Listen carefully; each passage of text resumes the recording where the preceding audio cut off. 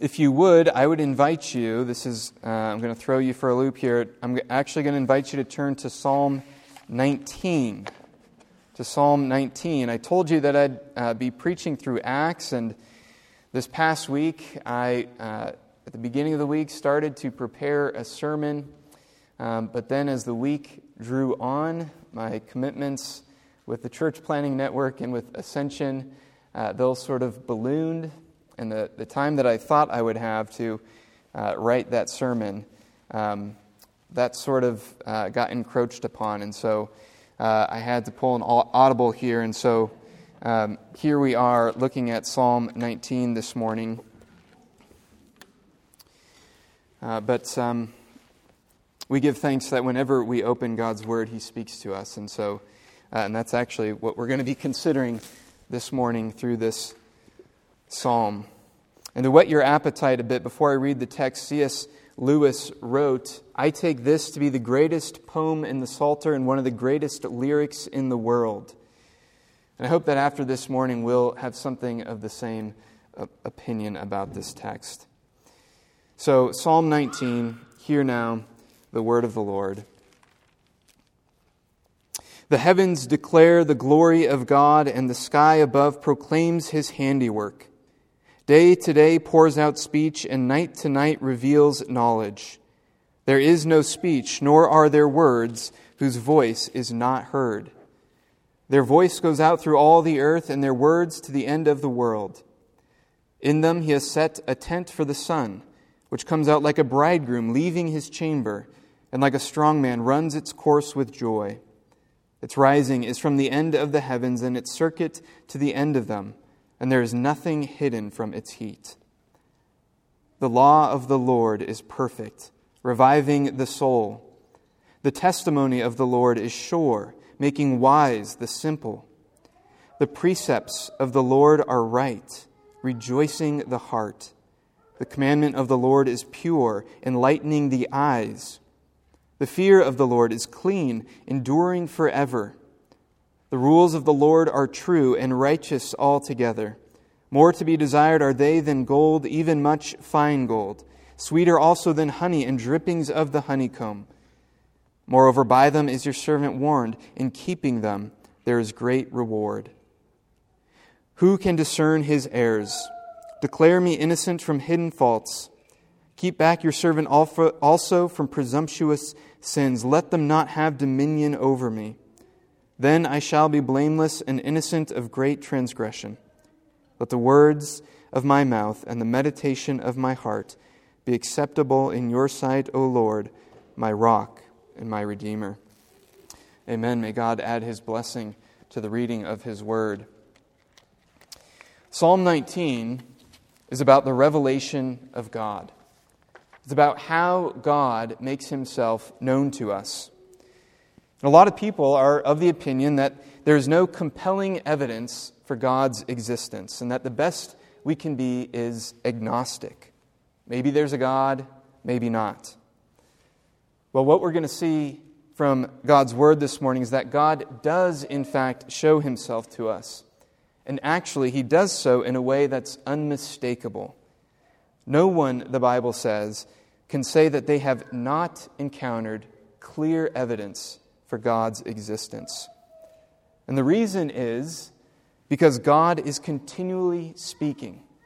He's not in hiding, but actually He's on a loudspeaker that reaches across the globe.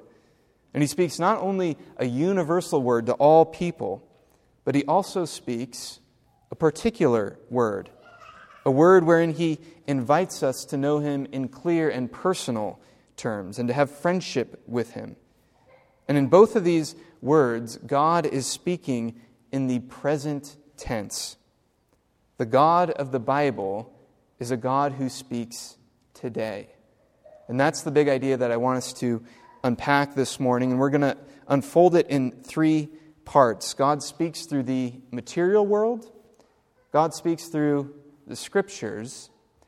And then thirdly, His speaking leads us to Christ. That's the outline. And so first, God speaks today through the material world. Our psalm begins with these words: "The heavens declare the glory of God, and the sky above proclaims His handiwork." And in a word, the visible heavens are telling us something about God. And in particular, they're telling us about God's glory. In Hebrew, the word for glory here is kavod, and it conveys the idea of power and authority. And when it's used of God, it speaks of His absolute power and authority because He created all things and rules over all things. And that's, in fact, what it means for God to be God. He's not a part of His creation, bound by space and time like us, because He's infinitely greater than the material world. And so He can uphold it. And this is why the objection that if God were real, then we'd be able to see Him. I had a coworker in my last job working gutters who said, "Hey, look, if God's real, we should be able to pull up His Facebook profile, right? Like, where's His social media? Why can't we just see Him? Why doesn't He show up?" Well, that objection doesn't actually hold water. It's like looking at a beautiful painting and saying, well, if there's really an artist, I should be able to see him in this painting. And of course, that's nonsense. That's silly. The painting is 2D, and the artist is 3D. He's of a whole other order. And it's silly to think that He could be contained within the paint and canvas. And it's the same with God. He is the Creator. He's not a part of the thing that He makes. Yet this is precisely why the heavens declare to us who God is, something of His glory. It's because whoever made the heavens is obviously far greater than the heavens. And so the heavens proclaim that there is a God of glory and power and majesty. That's the message. That's the content of the proclamation. And then this proclamation is said to be a couple of things. Firstly, in verse 2, it's unceasing. Day to day pours out speech, and night to night reveals knowledge. The proclamation never ends. Secondly, it's inescapable. In verse 3, there is no speech, nor are there words whose voice is not heard. Right? You can plug your ears at a rock concert, but you're still going to hear the music. And this point is continued in verse 4. Their voice, that is the voice of the heavens, goes out through all the earth, and their words to the end of the world. Again, there's no escaping this proclamation. And as an illustration of all this, David turns to consider the sun in verses 5 and 6. The sun emerges from the horizon. It rides with joy like a bridegroom leaving his chamber, and it runs its course across the sky like a strong man. In Hebrew, a gibor, a warrior who loves to flex his muscles. Its rising is from the end of the heavens, and its circuit to the end of them. And here's the point at the end of verse 6. And there is nothing hidden from its heat. You can run, but you can't hide. No one escapes the sun, and no one escapes the undeniable evidence for the glory and majesty of God in the world around us. Now, perhaps by this point, a question has arisen in your minds. And that is, if creation really has made it so obvious that there is a God, then why are there still so many skeptics in the world? Why do so many people not see it? What's with all the atheists and the agnostics? And this was Bertrand Russell's objection. He said, not enough evidence. Right? If there is a God, shouldn't it be more obvious to us? The biblical answer to this objection is that the problem isn't with the evidence, but it's with our hearts. Man has a heart problem.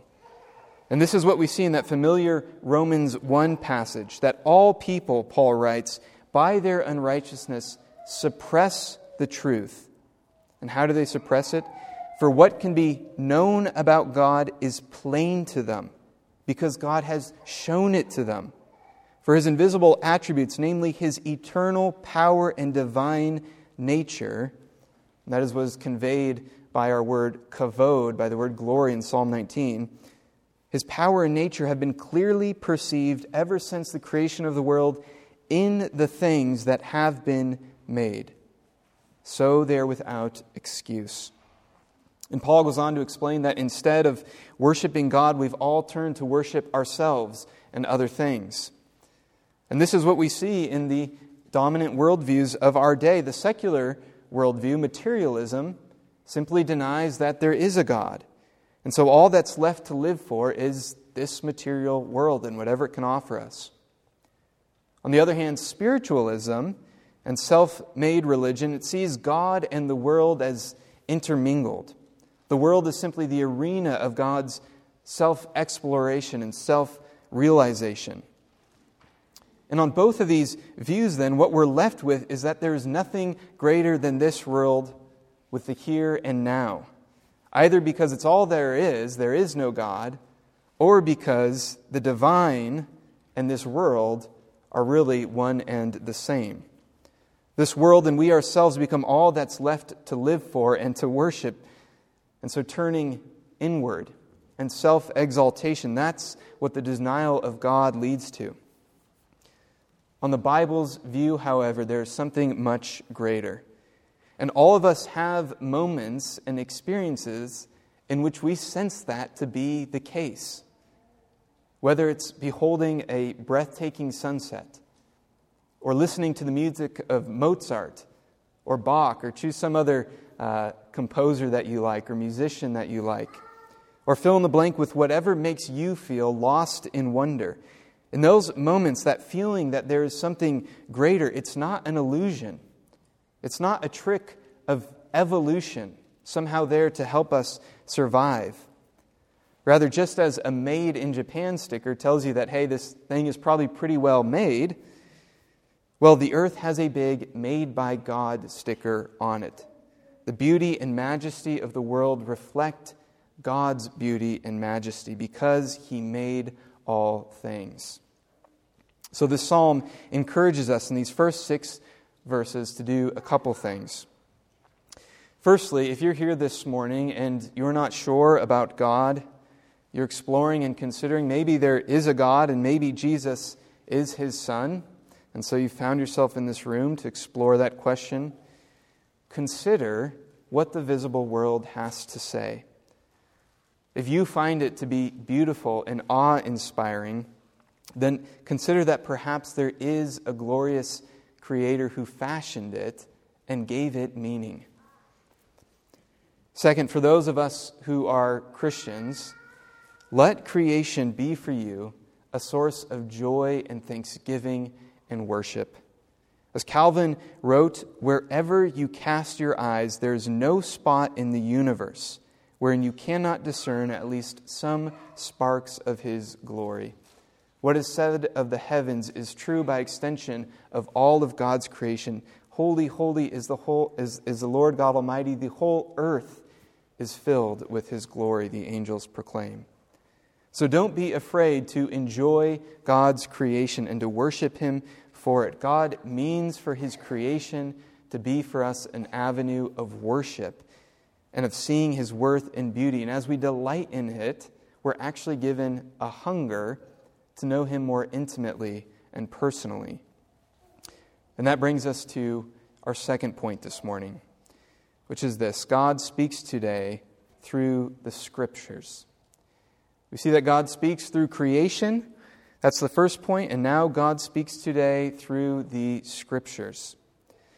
What I want us to see from this psalm is that God's Word, the Bible, is not just a dusty old artifact, but it's a living Word.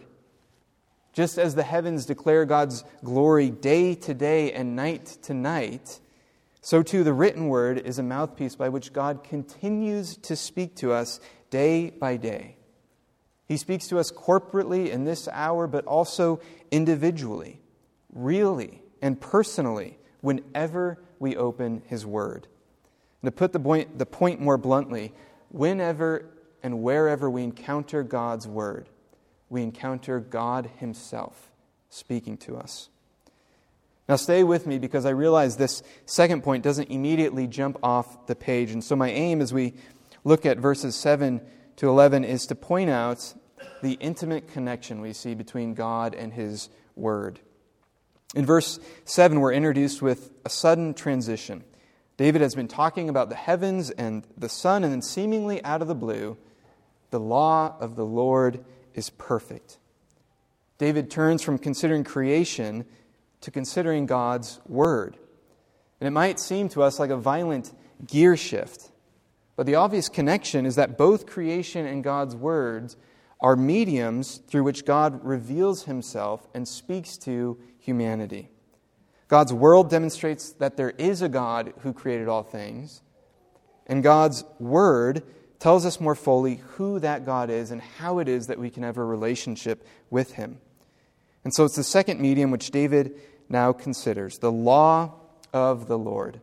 And he adds 5 other titles. He says the testimony of the Lord, the precepts of the Lord, the commandment of the Lord, the fear of the Lord, and the rules of the Lord.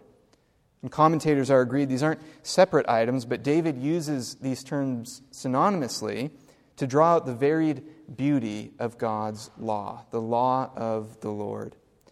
And by this term, David would have had the Mosaic law in mind. But broadly speaking, and by way of extension, what is said here about the Mosaic law is, of course, true of all of God's word.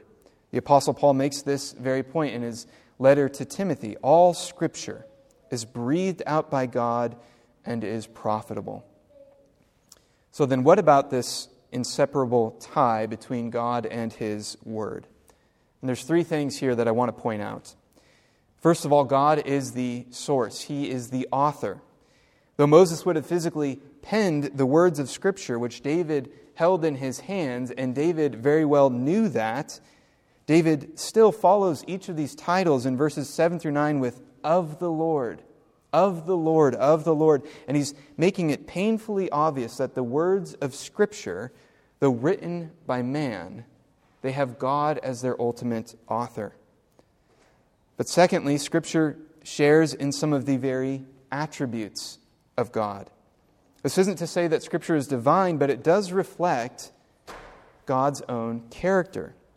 The law of the Lord is perfect because God is perfect. The testimony of the Lord is sure, that is reliable and unchanging, and that is because God is reliable and unchanging. The precepts of the Lord are right, that is just and equitable, because God is so. Deuteronomy 32, we read, "The rock, his work is perfect, for all his ways are justice. A God of faithfulness and without iniquity, just and upright is he." And I could go on, but to suffice it to say that the Scriptures are pure, clean, and true. They're without blemish because God is without blemish. 1 John 1, God is light, and in him is no darkness at all. So God is the author of Scripture. Scripture shares in the attributes of God. And thirdly, Scripture is said to accomplish what only God can accomplish. We read here that Scripture revives the soul. It makes the simple wise. It causes our hearts to rejoice, enlightens our eyes, and endures forever. But it's worth our asking, how do simple words on a page, how does pen and ink revive our souls? In Psalm 23, the same David who authored this psalm, he writes, "The Lord is my shepherd, I shall not want." And then in verse 3, "He revives my soul." And it's the same Hebrew word there. The Lord is the one who revives our souls. And so when we put these two halves together, on the one hand, the law is perfect, reviving the soul. And on the other hand, God alone revives the soul. We get this simple equation. God revives our souls through his word. And the simple point here, more generally, is that God always works through his word. As we read Scripture, we come across statements such as these. Hebrews 11, "By faith we understand that the universe was created by the word of God." Hebrews 1, "He upholds the universe by the word of his power." 1 Peter 1, "You have been born again, not of perishable seed, but of imperishable, through the living and abiding word of God." And Jesus' prayer in John 17 is especially interesting. He prays to his Father, sanctify them in the truth. Your word is truth. Christ asks the Father to do something. Father, sanctify them. But then he specifies the means by which he expects the Father to do it.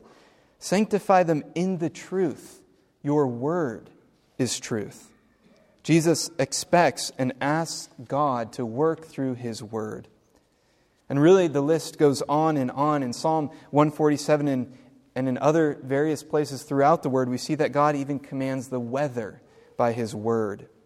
And so one theologian, John Frame, he put it rather simply. He writes, whatever God does, he does by his word. Whatever God does, the word does. And this is what we see here in Psalm 19. The reason the word of God revives the soul, makes us wise, and so on, is because God is present with his word, working in and through it. And if it were not so, the word would remain absolutely powerless. And so here's the point. Wherever you encounter the word of God, you encounter God himself speaking. God speaks today through the Scriptures. Now briefly, I want to address an objection to this second point. And that is, if God is present and speaking through the Scriptures, then why doesn't it always feel that way? Why isn't it more obvious to us? Because it sure doesn't seem like he always is. And what we see in Scripture is that God's word comes to us in a variety of forms. On the one hand, we have the Lord at Mount Sinai speaking to Moses in thunder, and the people were afraid, and they actually said, do not let God speak to us, lest we die. And then on the other hand, when the Son of God himself humbles himself and takes on human flesh and walks the earth as the God-man, Jesus of Nazareth, and goes around preaching the good news, most of the time, people are entirely unaware that it is God himself who is speaking to them. One of Jesus' names is the Word. In the beginning was the Word, and the Word was with God, and the Word was God, and the Word became flesh. I said that the painter can't enter his own canvas. And I wasn't entirely right, was I? Somehow, by the mystery of God's power, the Word became flesh. Jesus was the very fullness of the revelation of God, and yet people refused him and turned away because of the hard things that he had to say. And at one point, Jesus asks his disciples, do you want to go away as well? And Simon Peter answered him, Lord, to whom shall we go? You have the words of eternal life. They're speaking to the one who is life himself, and Peter says, you have the words of eternal life, and we have believed and have come to know that you are the Holy One of God. Peter says, we have believed. We only perceive who God is, and we only perceive God's word for what it is through faith. And it may not always feel to us that God is present, but it's something that we perceive by faith, that God accompanies his word. And I would add that just as Jesus had hard sayings, Scripture isn't always crystal clear. The Apostle Peter said that there are some things in Paul's letters that are difficult to understand. So we have to study, we have to endeavor, and we have to labor to understand God's word rightly. So just because God speaks through the Scriptures does not mean that it will always feel tangible. We don't always sense his power and presence. Nor is the meaning of God's word always obvious to us. But nevertheless, when Scripture is opened, God is present. Now there's a few takeaways for us from this second point. Firstly, understand. Understand that through the Scriptures, you are in fact encountering God himself speaking personally to each one of you. Listen to what Herman Bavinck says. He was a 19th century theologian who's still read quite a bit today. This is what he writes.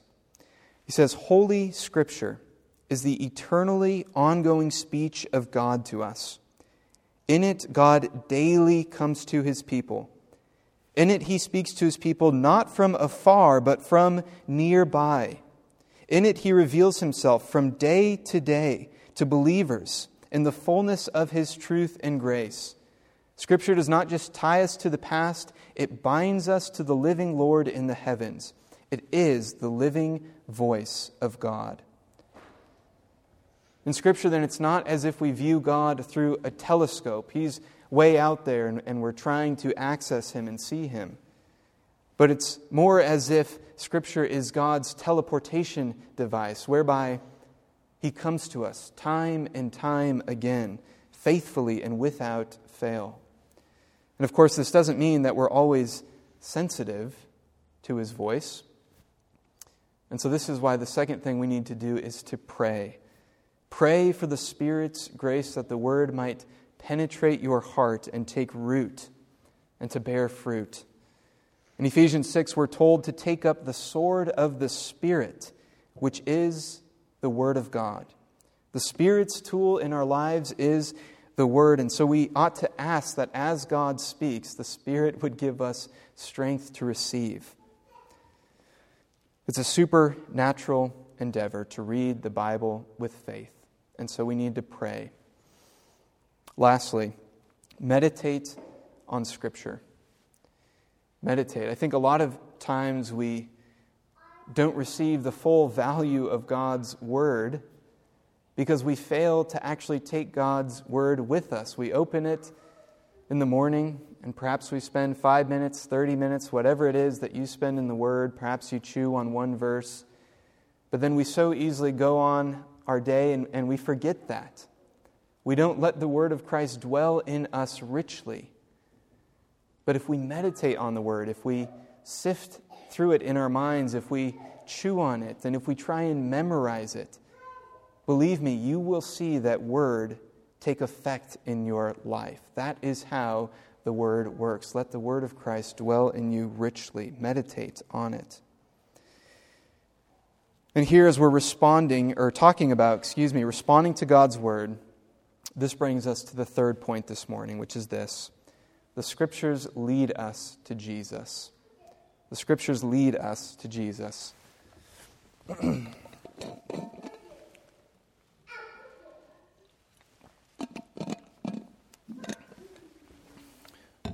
As David considers the perfection and purity and righteousness of God's law, which again are really just reflections of God's righteousness, the only thing he can think to do is to seek God's mercy.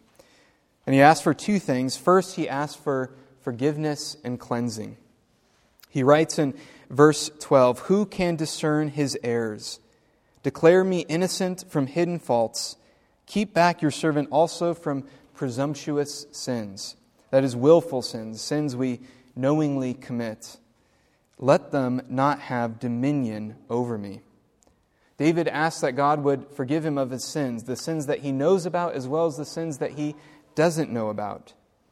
See, we don't know all of the layers of our own sin. It's like one great onion. You can peel back a layer, but still the flesh resides, and we're stuck in these bodies of sin. And so we don't know the layers of all our imperfection, and David asks for strength as we ought to as well. And then he writes, "Then I shall be blameless and innocent of great transgression." What's clear here is that David sees himself as an objectively guilty man, yet as a man who, apart from God's grace and protection, he's going to do wrong. He knows that. Yet somehow he is also a man who could be counted innocent by God's free pardon.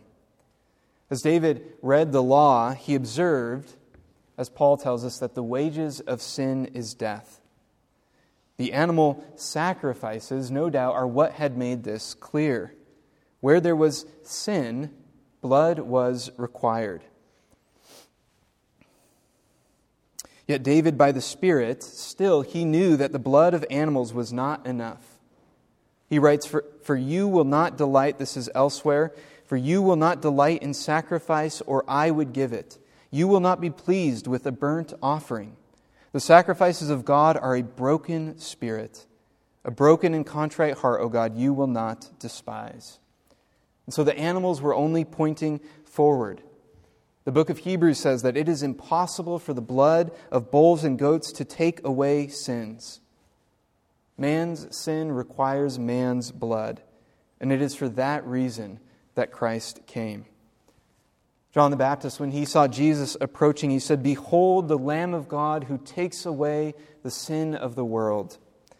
Jesus is truth incarnate. He is the perfect man. He is the perfect expression of God's law and of God's righteousness. And not only that, but he actually lived a life of keeping the statutes of God's law perfectly at every point. And so where we failed like David, Jesus is perfect. And he said, "I came not to abolish the law, but to fulfill the law." And that means to abide by everything it says, to live the perfect life. And the reason he did this is so that he might be our Redeemer.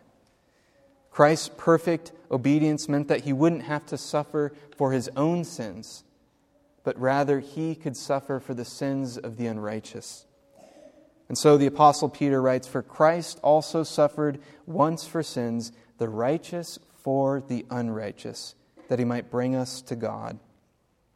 David, somehow by God's Spirit, looked forward to all this, and he knew he couldn't find acceptance, or he knew he could find acceptance even before a holy and righteous God. And so how much more us who are on this side of the cross and take hold of the ultimate Lamb of God. And so he prayed, and so we pray with him, "Let the words of my mouth and the meditation of my heart be acceptable in your sight, O Lord, my rock and my Redeemer." See, as we behold the glory of God in creation, and as we come to Scripture and see more fully the perfection and goodness of God, we don't despair. Because here we also see the grace of God. Even as we continue to stumble and falter in many ways, we have hope. And we rejoice that in Jesus we have a Redeemer. And that's where I want us to end. Ultimately, as God comes to us and speaks to us through Scripture, what he means to deliver to us is the free offer of salvation in his Son. Jesus rebuked the Pharisees, the religious leaders of the day, because they totally missed what Scripture had made evident. He said to them, "You search the Scriptures because you think that in them you have eternal life, and it is they that bear witness about me. Yet you refuse to come to me that you may have life." To read Scripture and to refuse to look to Jesus is to miss the whole purpose of the Bible. The Scriptures bear witness about Jesus. And so more to be desired are they than gold, even much fine gold, sweeter also than honey and drippings of the honeycomb. Can we say that? Have we tasted in the goodness of God in and through His Word as we behold in it the glory of Christ? Brothers and sisters, God is not far off. He is not a God who desires to remain hidden, and we don't have to twist His arm in order to meet with Him or to hear from Him. But His offer to come to us in and through His Word and to meet Him there and to meet the Savior, that offer is a perpetual offer that is always on the table. And in that we get to rejoice. Let's pray together.